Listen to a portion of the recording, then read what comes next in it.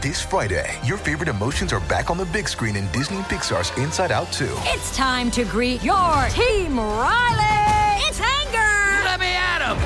Fear! Safety checklist is complete! Disgust! Ew! Sadness is in the house! Oh, no.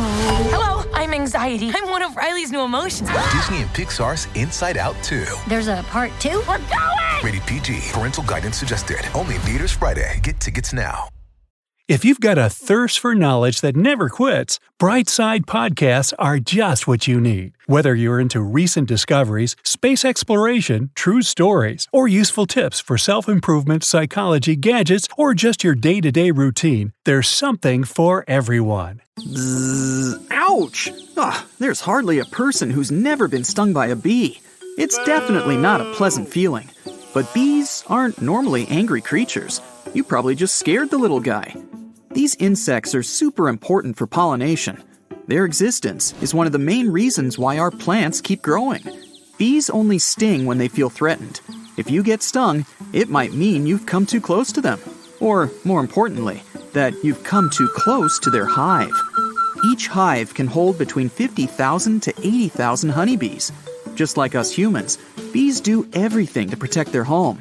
But instead of alarms and complicated security systems, they use their stingers to ward off enemies. When honeybees sting, they release something called a pheromone. Pheromones are chemical substances that affect the behavior of animals of the same species. If one bee charges at you, the pheromones are likely to stir up all nearby bees, and they will readily join in. That's one meeting you'll definitely want to avoid. Here's a fun fact. It's only female bees that can sting. Larger male drone bees don't even have stingers. This is because the stinger is basically a modified egg-laying device. Queen bees also have stingers. These bees are bigger than the average worker. The queen has an average size of just under 1 inch. It's about twice the size of your regular worker bee. Because of its large size, many people think that the queen bee's sting hurts the most. So let's dive into it. First of all, queen bees rarely sting because of their job in the hive. The queen is the most important bee in the colony, as it's the only female that can reproduce. The queen has 2 main jobs in the hive.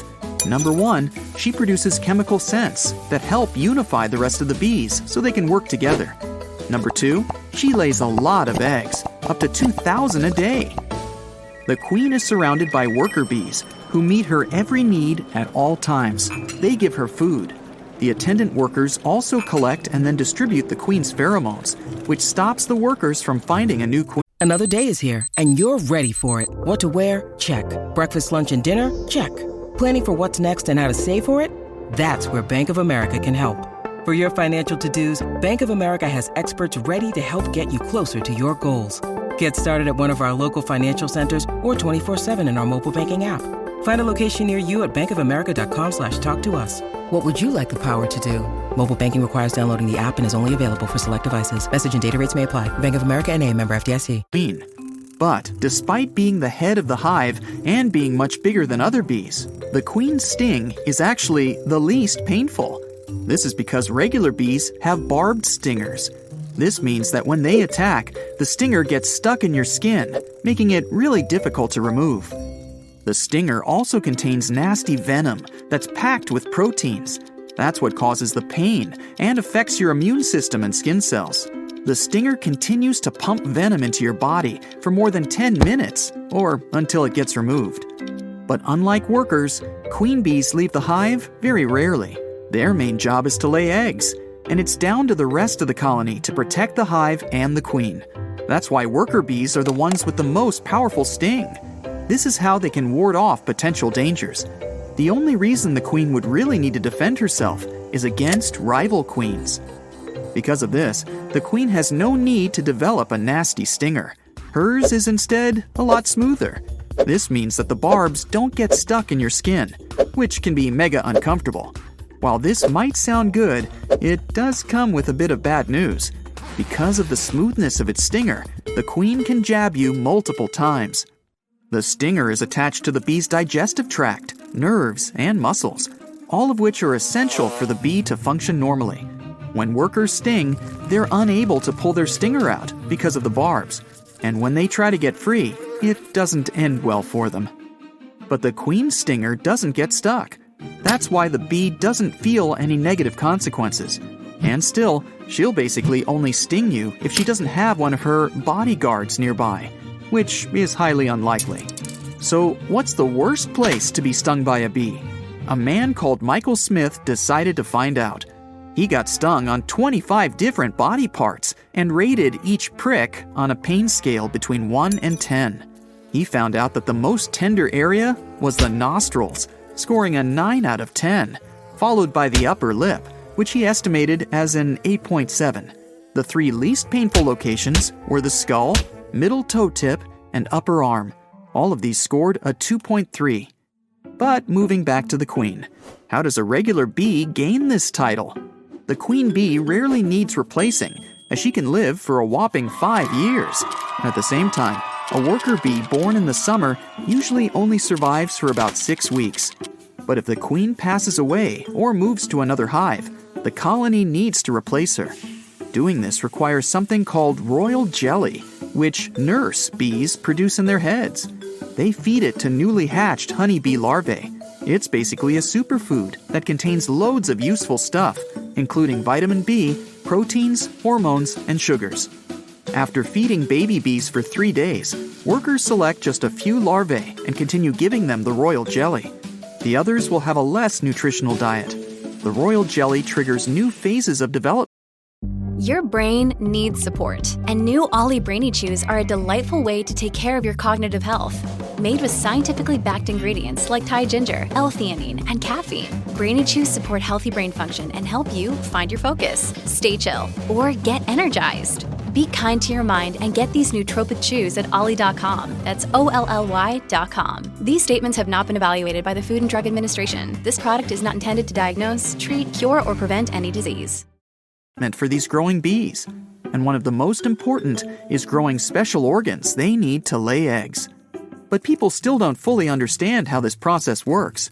Some scientists say that it's not the royal jelly itself that causes a bee to turn into a queen.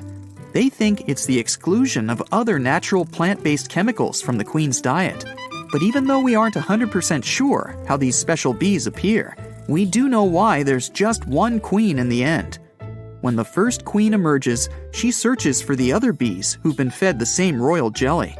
And then she wipes out the competition. If several queens emerge at the same time, it's time to grab your popcorn. They'll Hunger Games it out in a dramatic fight until only one remains. And that's how bees get their queen. Other bees in the hive also have important jobs. These include foraging for food, tending to young larvae, and building a honeycomb. Drones, or male bees, have one singular job. They mate with the queen. And when they're not trying to mate, they eat from honey reserves and do pretty much nothing. Female bees, or worker bees, do everything else. They keep the hive clean, take care of larvae, tend to the queen, store honey, build cells, forage, guard the nest, pollinate, and even feed male bees.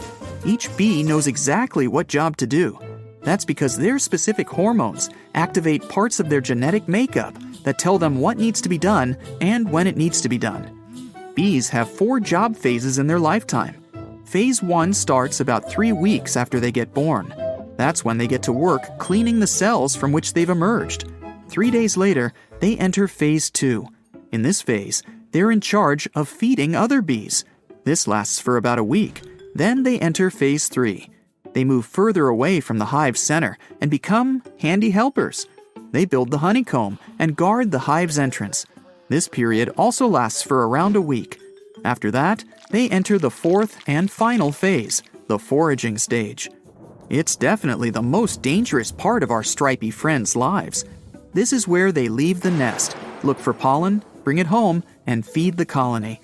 They also leave a stinky footprint on the flowers they touch when collecting pollen. This way, they can figure out if their bee relatives have been here or if it's been a stranger. Sometimes they discover their own footprints.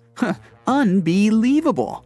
This phase doesn't last very long though, only around 10 days, as it makes bees super tired. After such a short life, where they work non-stop, Worker bees then leave the hive to never return.